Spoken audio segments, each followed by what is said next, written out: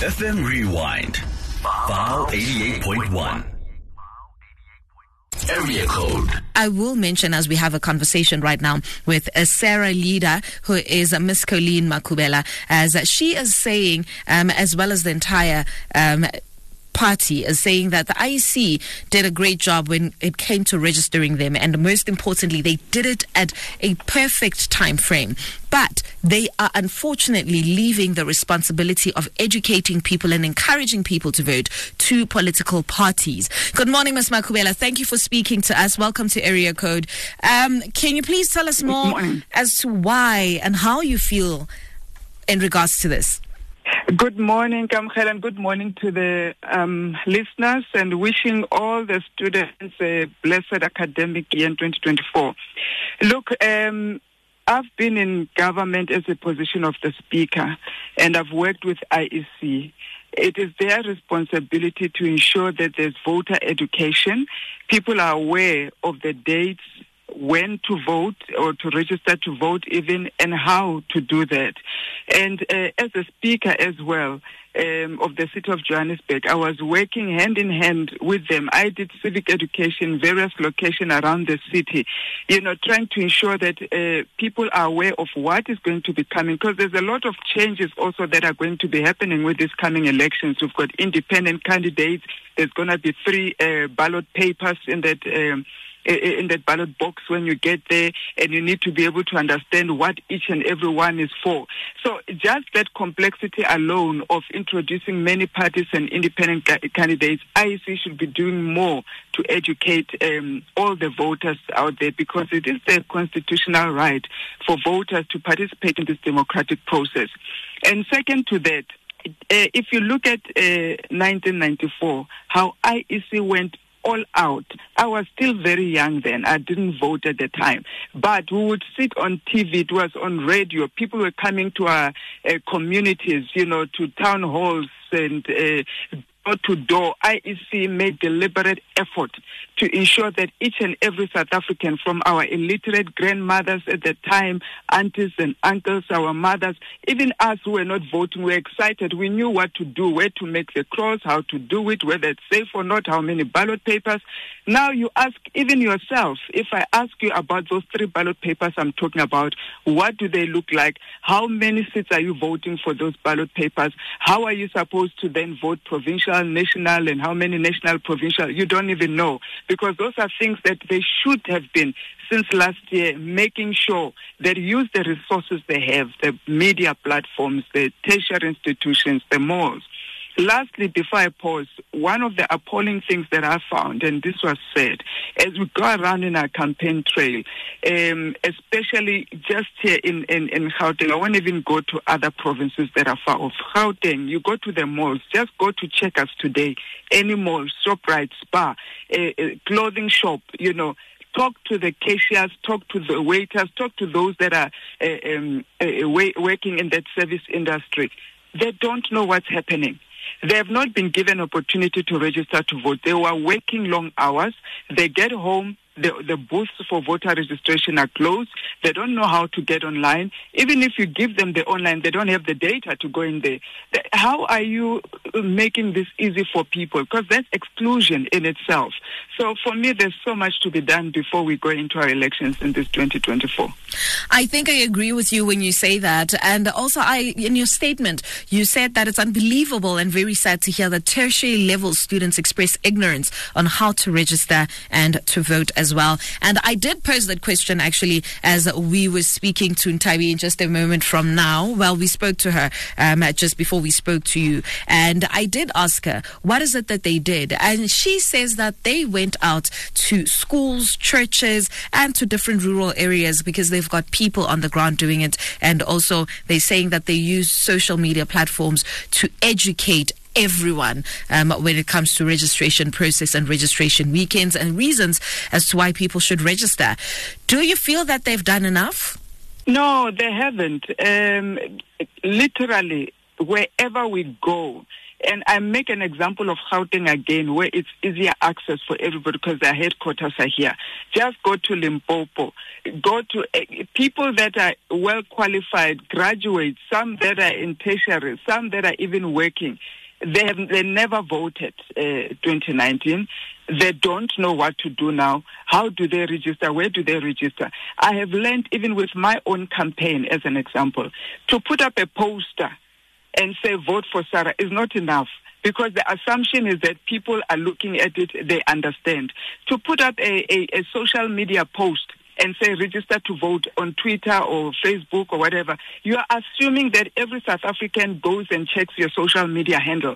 It does not happen. How many hits are they getting? If they can tell you there's over 40 million people in South Africa that vote, do they have 40 million likes? So those are the kind of things that they need to go beyond. They have to be able to reach the people in a manner that I think is more effective. And we've learned that it's going to the people and talking to them in their face and let them know what is happening, because they are not doing that. Just the little posters here and there, advertising in the radio. How many people are going to be tuned in at that particular time? They have to have more. They have to make more effort. Literally, if you look at 2019 elections, 23 million people did not vote. Some of them, it was out of course, anger and apathy. They just are not interested. Half of them, they didn't know what was happening until the day of voting. And when they get the bug of going to vote on the day, they have not registered to vote. Therefore, they are excluded. And the same thing is going to happen now if we don't nip it in the bud right now, where we make sure that those eligible to vote are registered, so that come the day of voting, when the excitement hits to say, hey, it's a public holiday, what is it for? It's for voting, I can go and vote. They get to the voting station, they are not turned back because they are not able to vote. So it's important that they get this message deliberately. It cannot be overemphasized, because our democracy is running away with us. Young people are going to leave it to their grandmothers and grannies there in the pension lines, who are going to select our leaders that we don't like, leaders that are not leading us in the right manner in this country, and we're going to start to complain yet again after the election. So it's important that everybody participates. Look, I hear exactly what you're saying, and listening to you right now, I am reminded of the long queues that were there in 1994. We see pictures of it, we see audio visuals of it, and you compare it to 2019 when people were voting. I mean, I was voting in 2019 and the station was empty. I literally walked in there and out in less than 10 minutes, which what you're saying makes sense. And most people would sit and think, oh, I'll go later because it's usually full. But it's not the case at all. No, it is not. They are very empty. But also what is said, and now I want to talk to us Africans. And when I talk Africans, I'm talking black, Indian, colored. We are not voting.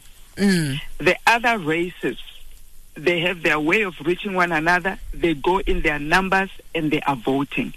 And to some extent, this whole propaganda of if you are not happy, don't go and vote is also pushed deliberately.